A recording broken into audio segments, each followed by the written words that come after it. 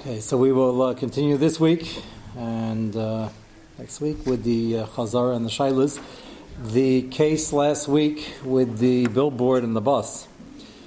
So we had a lot of Shailas afterwards. We'll go over the case again, and all these Shailas we say for the end cut across many of the Yesodis that the Grand Bechina is going to be on for the last year of material.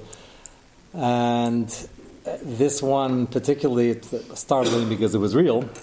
So Meister Shaya Kachaya, there was a quick-thinking counselor who certainly meant well. The Shaila is the correct thing to do. They were traveling on a camp trip in a coach bus with 40-some-odd campers, and unfortunately, or maybe fortunately, the counselor saw ahead of time. There was a billboard coming up on the right, wasn't it? Or was it on the left? I don't remember which example we used. It was on the left? Okay. So that was, that contained certain things that would trigger Isurim and Isenis and the like, and shouldn't be looked at by anybody, certainly Bachrim. And he felt it would be a big Nisayan. So he yelled out that there's preachers on the left. Somebody listened to the last year if I used right as the example, but I don't have the original one in front of me. It doesn't make a difference for the story. Right or left. Do you remember it being left? The real one was on the left. Okay, so he yelled out. Okay. That's what the Rav said. The billboard was on the right. Yeah. The Supreme Princess was on the right. No, that would defeat the whole purpose. Yeah. The original one was right, and it was on. Okay, fine. He was trying to get them. Okay. I use right and left though. Usually, I use left. He's assuming they're going to look. Of course, that was the case. Okay, I just want to make sure I wasn't missing up left. I'm thinking that's a steer between Wednesday and now. Okay, so you say it was really on the left, and he said on the right, which was the trick. And he was banking on the fact that most of them, Roiv, a small Roiv, Ruba to Ruba, he was trying to come out ahead, and he was banking on the fact that they would hear the announcement and look in the direction that they weren't supposed to look. So he wanted to save him from Avera, so he yelled out it was on the right because it was really on the left, if that was the example I used. And sure enough, the good news is, his ruse worked. I toned down the email. The email had like 40-something. How many in the bus did you say? Somebody had the number exactly. How many does the bus hold? What? 48 to 54. Okay, so let's say 48. So it was like 47 to 1. But let's say Rav and me, it sounds better.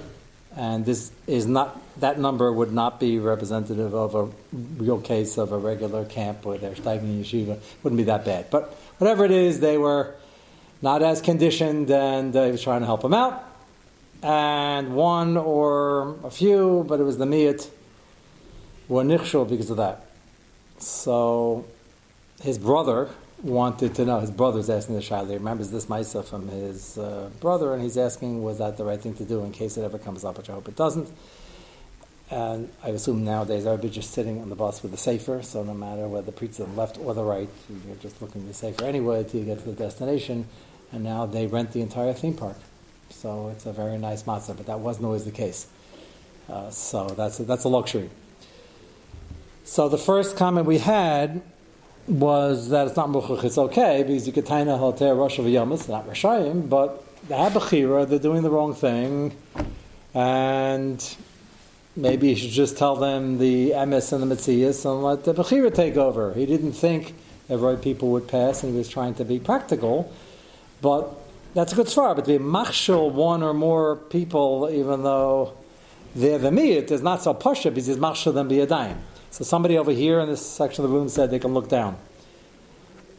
But assuming that wasn't a possibility and that wasn't going to happen, it's very hard to look down for what 30 seconds seems like eternity, and it's just easy to turn your head. So that's probably why it wasn't practical. Ma'aser shaya because a kasha and a ma'aser. But it's not so pasha as mutter to machshel biyadayim in that scenario, even though you're trying to save the roiv. What we were discussing, the possible raya, that was my bottom line, that the Dimyan that we brought from the Chazon Ish is not necessarily a Dimyan. The Chazon Ish is talking about the horrific case where the arrow is coming in to crowd A, You could deflect it to Malkum B, there's still somebody there. It's one person against many, or 5 against 10. A clear win with the arrow, or the grenade, Rahman al-Islam, or the bomb, and you're throwing it over there. The Chazon Ish was Masupik, but he leaned toward the fact that it was mutter because you're saving more people, even though you're directly throwing it on somebody, Rahman al-Islam, but it's a Maisa Hatzala, and therefore it's mutter. He brings a raya from Papas and Linus, and they put themselves in a matzav from the outside, but they got themselves killed, but it's still 2 people, 2 very valuable people, to save a Rabbim. Again, the Chazon Ish had a dichoy, but Lamaisa, the shtickle is quoted, and he leaned in that direction. So, we'll discuss 2 questions that were sent in. First of all, Yaakov asked, Yaakov, you're there? Yeah, you're in the middle of the box. So, Yaakov asked, what's the din in a battlefront setting where Rahman al-Islam, there's a grenade and pin was pulled out? Are you allowed to jump on it to save other people? Are you mechuyev to? It's mechuyev, nobody is, no one person. Chiddush is you're allowed to. Tzitz Eliezer and others have tshuvas where, despite the fact that we don't pass like the Yerushalmi of Ein Sapek Mitzvah Devadai, and you could put yourself a little more at risk to help people because, by definition, a fireman, policeman, lifeguard is a little more at risk than the regular getting your lulav, climbing a tree where you need good equipment. You can't put yourself in a grave sakana. What that number is depends on the scenario, but it can't be that you're mechuyev to until 50% or more. It's nowhere near that much. But as the fireman, policeman, they're getting paid for the job. They might be somewhere in between. You could do more as a bystander walking by the beach. You can also do more than the regular, but not a serious sakana. Tzitz Eliezer says in a war theater, the assumption is that the army and the battalion will only be a credible fighting unit if it's understood that people stick their neck out more than they would be allowed to halachically, based on the fact that it passed like the Yerushalmi, the Bavli against the Yerushalmi, and try what the Bavli is. But we don't straight away pass like the Yerushalmi. The Beis Yosef brings it down, but the Mechaber, the Beis Yosef does not. So in an army scenario where there's a grenade and you're part of the fighting unit, there is a heter to jump on it. So it doesn't make it a chiyuv for any one person. I believe the army has rules that you must do that, but it's an understanding. And in a civilian setting, Rahman al-Islam, just how we were speaking about the night it happened, it's Israel, shouldn't happen again, where a person has, they didn't know it was there, but if he sees it's about to go off, can he take a pipe and throw it somewhere else? To cross the street where there are less people, and he clearly sees a differential in numbers, and should he jump on it to save the other people? So Yaakov and I were discussing, assuming that it's not a war situation, the whole thing's one big war situation, but you're not part of the combat units. It's not the same understanding. Would there be a heter? Maybe, but that's not exactly what Tzitz Eliezer is talking about. Tzitz Eliezer just says you won't be able to fight if people don't have the notion to do this, and you can cut and paste that to a fireman, a policeman to a degree. Lamaisa, the problem is, if you can jump on it, then why are you allowed to deflect it and send it over there? What's the case of the Chazon Ish? The arrow's over here. It's hard for us to picture the arrow scenario, because how do you deflect an arrow strong enough? The arrow's going at top speed. So let's assume there's a choice of jumping on the grenade on top of it, where less people will get killed, or throwing it across the street where less people will get killed. He doesn't want to jump on it, for obvious reasons. He's not ready to make that sacrifice. Would it be a heter for him to throw it across the street and have somebody else make the sacrifice? That's the Chazon Ish's case. He's deflecting it. So it's a good question. I think the answer is one of 2 things. Either the Chazon Ish is talking about a case where he has no havamina of jumping on it, because our case nothing to jump on, and he can't step in front of it. Let's say that's the scenario. If he could, then he would absorb it. Why deflect it across the street? Hit somebody else. Either that's the scenario, he just can't, or the second possibility is he won't. And if he won't, Talach Lamaisa, and he did deflect it, and it killed somebody else, was that a Maisa Atzal or not? It's a good question, he says, because if it's a Maisa Atzal, so why did he do it himself? So he's a coward, he can't, he's not up to it, he's not strong, whatever the case may be. Either he couldn't or he wouldn't. But Lamaisa, when he deflected across the street, was it a Maisa Atzal? It was.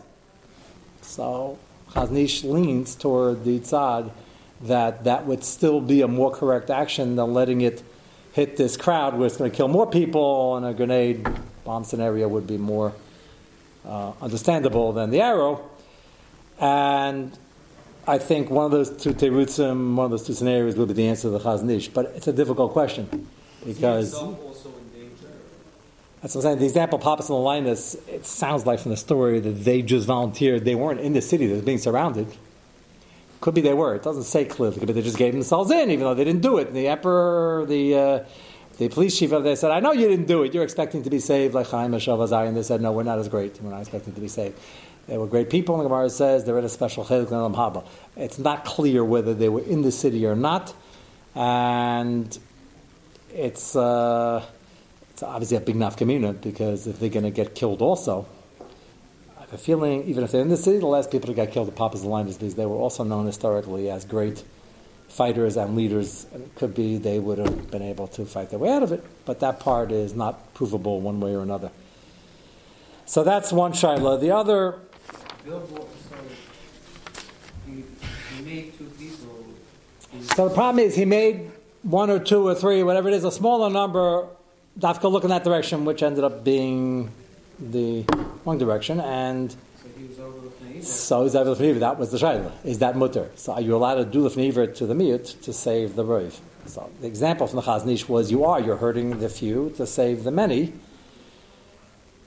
It's not a great raya because over here you have to make a decision. They're all in danger and nobody's doing the wrong thing. Over here, the people who are doing the wrong thing are causing the problem. Why should you be machshel the miyut? Because you try to save the brave who are doing the wrong thing, even though statistically he was right.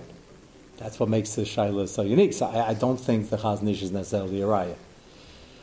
The second question, asked by Naftali Gewurz, actually asked in person in Passaic after the shir, and then I told him to send me a reminder in the email, which he did today. He wants to know what the gain was, or was it enough of a gain. He saved the roiv, let's say 40 kids. He didn't save them completely, because if you remember, we spent a long time in the Skaven Lechel Basa Chazir, Va'olo B'yadno Basa Tzleh. And that's still an Avera, and that needs a kapara.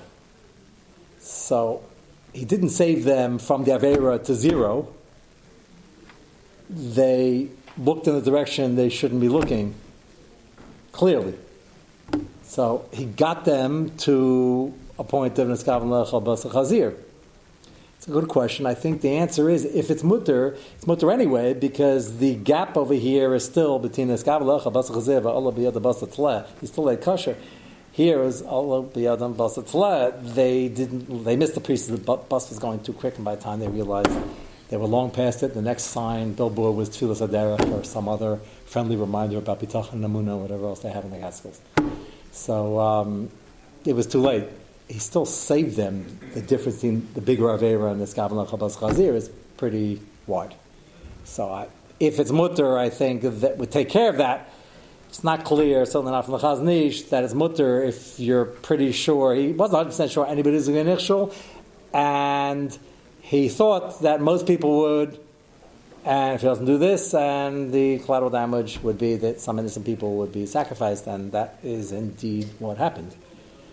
Is that mutter if they all have bechira? Would you have to be a machshel, the people who are minding their own business trying to do the right thing, and your mamish cause a machshel? But he was thinking quickly, and he had his heart in the right place, and I'm sure afterwards he gave him a whole shmooze on Shmir Sinayim, and maybe a good shir on Lifnever and the Skav Chabasa Chazir. But fascinating shaila, and I hope all those Bachram are in a better place. That was from last week. Now we go on to the next one, which is also pretty out there. You'll notice I saved these for the end. So, this I could probably say his name. Actually, I'm not going to, because I could say his name, but the other person in the story doesn't look that good. So we're not going to say his name because they shouldn't hear the story. This might have happened 15 years ago. And by now I'm sure I'll be steiging, but just in case, to protect the innocent, we're not going to say the name. You might figure it out anyway. So, he says, I need to preface my story with a story that I heard from the Rogatchaver. And he tried to trace where he heard it from, who heard it from somebody else. I'm not sure. I can't vouch for the accuracy of the story.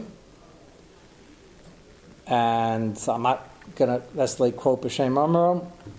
if it happened, it could have happened. If it happened, then we have a good question. We're going to try to answer it. If it didn't, then the question will be, is this mutter?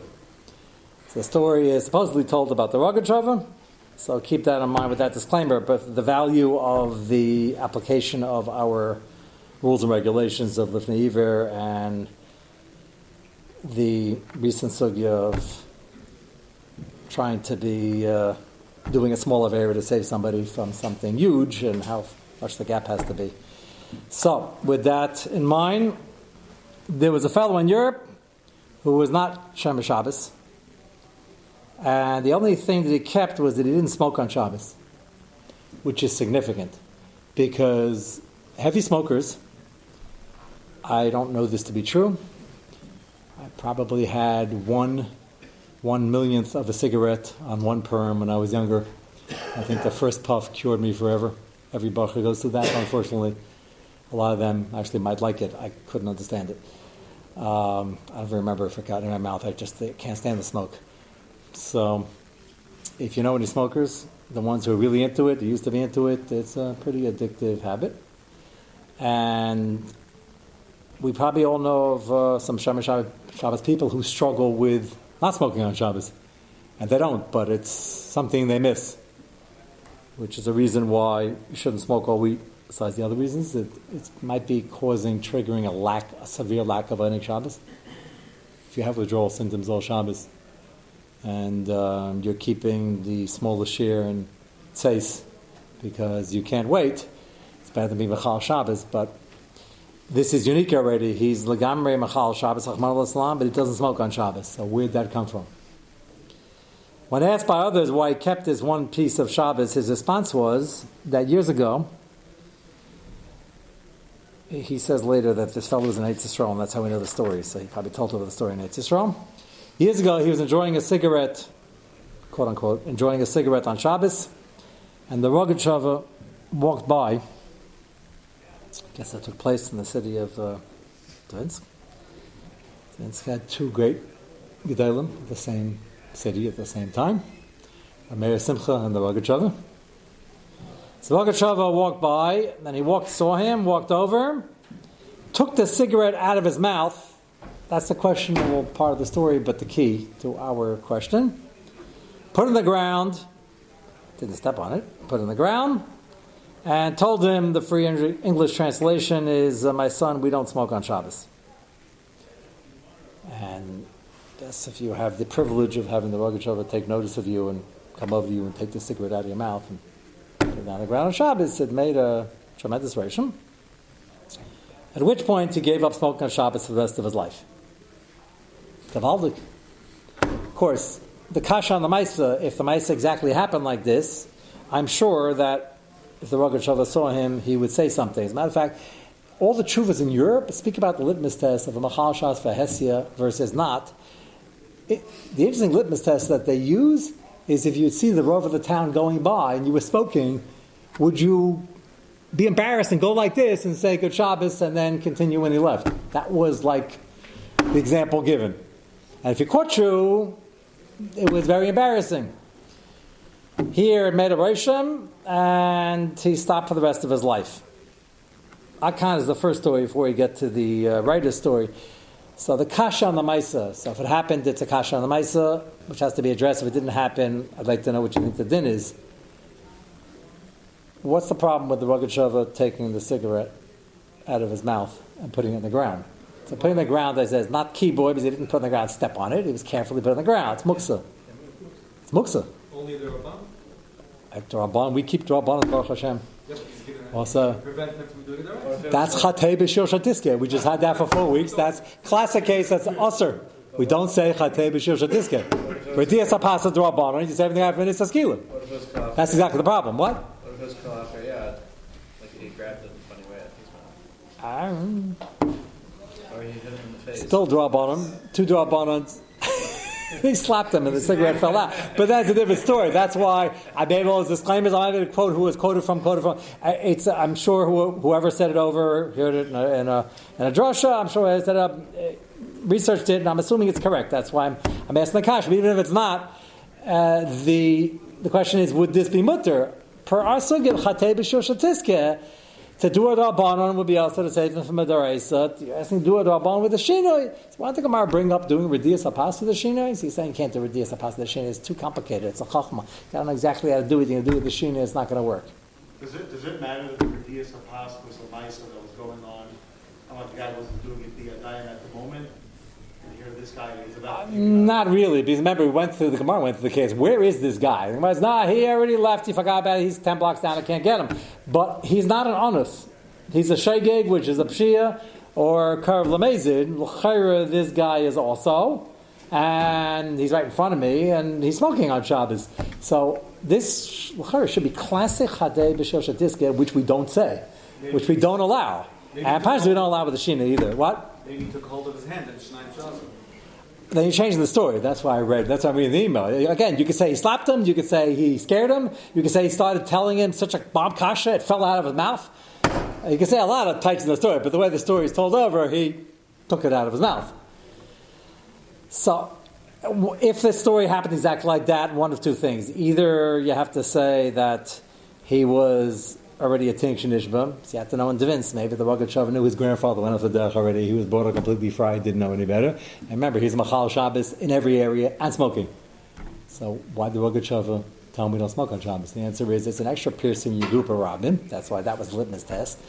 It's kama v'kama malachas. As you smoke, each puff is another deraisa. It's as malachas go. Most malachas are probably derabbanan. Smoking is really bad.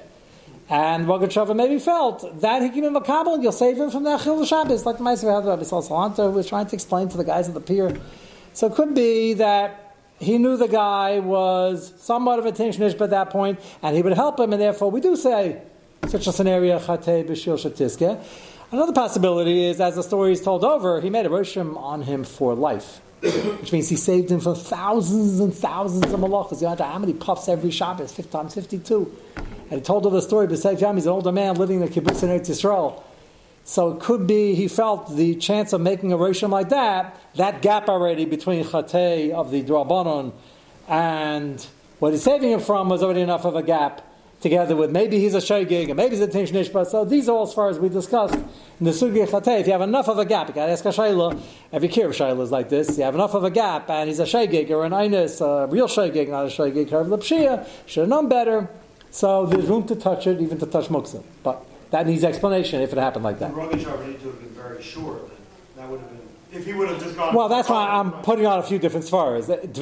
That people didn't move around like they move around today, and if this young man was living in Dvinsk, his father and grandfather probably did also, maybe his great grandfather, and maybe he knew the matzah, or maybe due to the winds of change.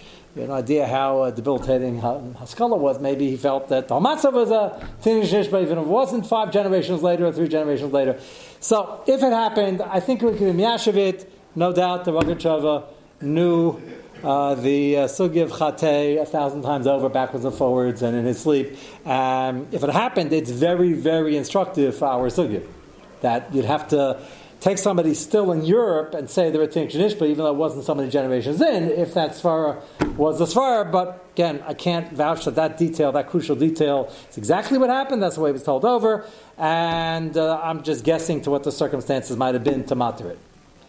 Now for the second part of the story. So based on this story, this fellow works in a camp. And the camp is open all year round. As I told you, you might figure out who this is already, because we've heard from him before. And he was running a Shabbaton on the campgrounds during the year, and the caterers usually bring their own staff. And for a while, reading his email, there was a company run by a not yet from again Bacher. That's the lashon we like to use. He will become from, not yet, but he will get back. Ironically, he kept his Jewish name, which I find intriguing nowadays. In the past, when somebody went off, which is few and far between, then they would change their name to something more secular. That's his comment. We could discuss whether that's good for the Jews or bad for the Jews. Maybe that shows some attachment. Maybe that's a big Yichul Hashem. Okay. But there's something to that. I think that comment is interesting historically. I befriended this young man. I would take off the shirt off my back for him. That's an expression, although I'm sure it got very hot in the kitchen and wherever else, but he tried to go out of his way. One Friday night, I stepped out of the kitchen onto the loading dock and saw him smoking. So, armed with the story from the Rogatchaver, that's why it's pretty important whether the story is accurate on this point of Vichatei B'Shosha Tiske, but he was armed with it. I asked the young man if he could hand me a cigarette. Now, he'll hear this shir soon, the Baal email. I would have suggested to ask the man if he could just put down the cigarette. Why I handed it to you the Tashmuksa, but he was depending on the story as he heard it. He was adamant and said, "No way, I'm not giving it to you." He was under the impression that I wanted to smoke and didn't want to have a bad influence on me. He thought, when I said, hand me the cigarette, that he wants a puff. It's hard to get into people's heads. He said, "No, I'm not giving you, you're from, and you should stay that way. What's the matter with you?" Should have done it like the Rogatchaver. Well, he asked it. Might have hit him. Yeah, right. Slap back. My plan was, I'm getting to the next sentence. He's brave.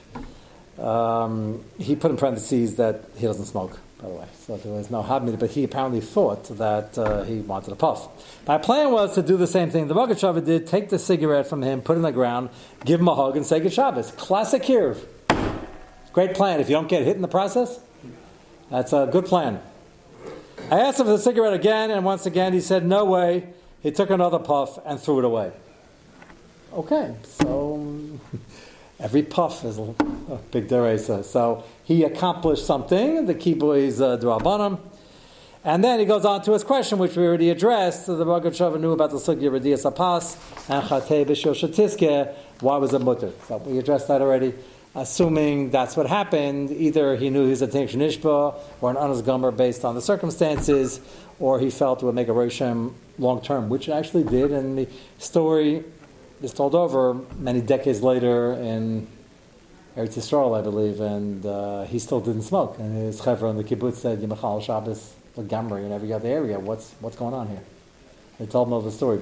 So there's value to that. Try to do kiruv to get somebody to be Shemer Shabbos, but there is value in getting somebody to cut out a malacha or more at any given time, of course, without touching muksa and getting involved yourself, unless you clearly have a mahalach in the Chatei B'Shosha Tiske. Fascinating, Maisa. Next, I don't know which one is more bizarre. We're going to try to cover one more tonight. This, very briefly, yeah. A lot of hotels have waiters who are Jewish. Who are not yet from again. Who are not yet from, but they make them wear yarmulkes. And I was in a hotel many, many years ago. And so the kids were playing in a room, and they had like video games in the room. Obviously, everybody was from. They weren't playing the video games. And one of the waiters with his yarmulke walked out and just turned on one of the machines and started playing a game. Right. In front of That's not good chinuch. So What do you do? there's a father's there. So he could have thrown the waiter out the window. He could have. Yeah, violence is never He said to him, be a better option than that. Yeah. No, he said to him, I remember, he said, either leave the room, he said, we'll take off your yarmulke. Yeah, well, take off the yarmulke at that point with the kids watching would have been a little jarring for the kids also, because it might have taught them that if you really want to play pinball, take off the yarmulke. Just to show that That's not a very good lesson either, right? to show the kids you're not a Jew. He said Right, something like right. that. The guy took off his yarmulke and didn't play. He did take off his yarmulke. So if you remember, we had this in the Lifneiver sugya. Was it a different sugya? We definitely spent time on it. I think it was before. Yeah, I think it was a year or two ago here at Night Seder. We spent a long time in the sugya in Kedushin, where the Gemara seems to be saying, according to some Rishonim, if you're going to go do an aver, you really can't stop yourself. Take off your yarmulke. I think it was in the Chukah Sam Shir, and the jury's still out.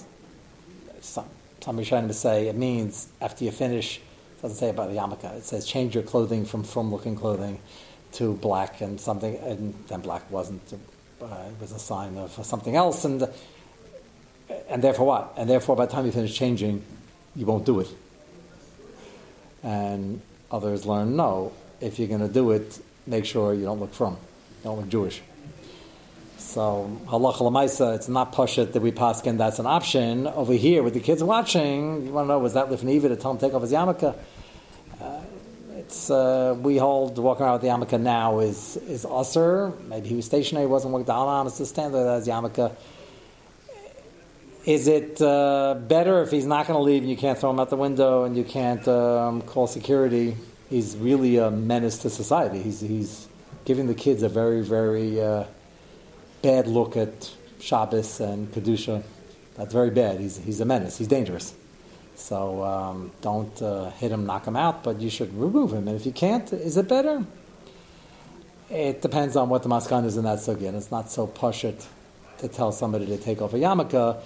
The chiluk is that even though there's a hold, you don't take off a yarmulke over there when you're trying to do an avera. We don't counsel somebody to take off a yarmulke. It's not good for your ruchnius. Over here, if he doesn't take it off, it's bad for their ruchnius. So you could defend it in your case more. It's a good shaylos. The guy just stood there and continued playing and took off the yarmulke, and then the father explained to the kids that he's not yet from yet, but he will be again. He did. He davened for him. You were there. Okay, that's a sad story. So you have to have in tandem, I guess, with all the events, a separate kiruv seminar for those who are attending as part of the workforce. Okay, let me just throw out this shayla. I believe the Rav had shirim on Ambassador Torah about people that would drive a little wild in the city, and maybe they should take off their yarmulke. Yes. So I did. That was part of the same sugya. At least over there, sadly, is there a tzad lahakol? You're driving in a car, you're moving from place to place, but you have something over your head. Does that help a little bit? And that might be sniff lahakol. But the sugya and that Gemara is that the debate is: should you change by the time you finish changing? You won't have the Yetzer Hara anymore, or should you not create a chilul Hashem? And the Mekilim would certainly hold by the car case, and the Machmirim would say you can't dictate to him to do it. For sure, if he decides to do it himself, would it be lesser of Avera? Perhaps, because it's not a good idea to. Whenever I go to the city, we had Michal, we had a mice like this just last Thursday. So you bavard it. Getting into various lanes, sometimes you don't realize it's supposed to be turning, and then you get in there, you got 50 cars waiting. So I would get tinted windows in general in case you have to do that, and it's really mutter that they don't see you are wearing yarmulke, not wearing yarmulke. Yes, you remember that. If you guys don't remember that, he's quoting a Basses the Torah. That shir was given like 20 plus years ago. So it's good. It's good to remember. Yeah, I had a story of the Rebbetzin, and that was like 1.5 million to 1. Those odds. How many people are there in New York? Go figure. So the excuse that we just had this Maisa, it happens a lot because you don't realize, you're not trying to save yourself time. You just this is just the turn over here, and sometimes it's not clear. So can you go in? So if there are other cars cutting in also, maybe it's not so bad because they can always say, well, that point to yarmulke, why are you doing this? Two wrongs don't make it right. Okay, but it's a situation you want to avoid. Most of the newcomers, the lanes happen to be over bridges and tunnels in Manhattan are notorious that it's very unclear where you have to go, and then you get yourself into the problem. So again, what's the other option? If it's going to cost you an hour, and if the other car's going in, you have to blend all of it together, and it's part of the sugya, not so pashut. So for this Shiloh, we only have 1 minute to even mention it. So this actually took place. Zobishtin himself doesn't mention this Shiloh came to him. He was the one in this Shiloh, believe it or not. He's walking on the streets somewhere near Tel Aviv. He was in Bnei Brak. And it must have been near Tel Aviv, Bnei Brak. There is nobody who could possibly ask such a Shiloh Kamat. So for whatever reason, he was there, and somebody in the street came over to him. He says, Kvod Harav, we have a Shiloh. Can you come with me for a minute? I have to show you something. It's a serious Shiloh. Can you help us for a minute? He says, sure, I'll help you. He walks in to somebody's dira. Nice thing about it, it's Yisrael. The guy's clearly, everybody's Jewish. He wasn't afraid to walk in and have a Shiloh. He walks in. There's a 13-year-old kid. This is Leil Shabbos, after Rabbeinu Tam says. There's a setup with a bunch of fancy cameras with all those umbrellas, like a real fancy photography. And there's a kid who looks dressed up very nice, looks like he's trying to put on tefillin, and there's a whole photo op for his bar mitzvah on Leil Shabbos. And Nebuch, such a tiny shenishba, this is telling it's hard to imagine. He walked in, he saw right away before they even asked the Shaila. As he walked in, they said, Rebbe, we need help. He doesn't know how to do it. Something's wrong. And he had his shalyad on his shalrosh, and his shalrosh and shalyad, nothing fit. And it was going, and the photo wasn't going. The guy was waiting at the place to paying the photographer by the hour. And they said, Rebbe, can you help us out over here? Because it's just not going. How does this work? How do you put this on? Leil Shabbos.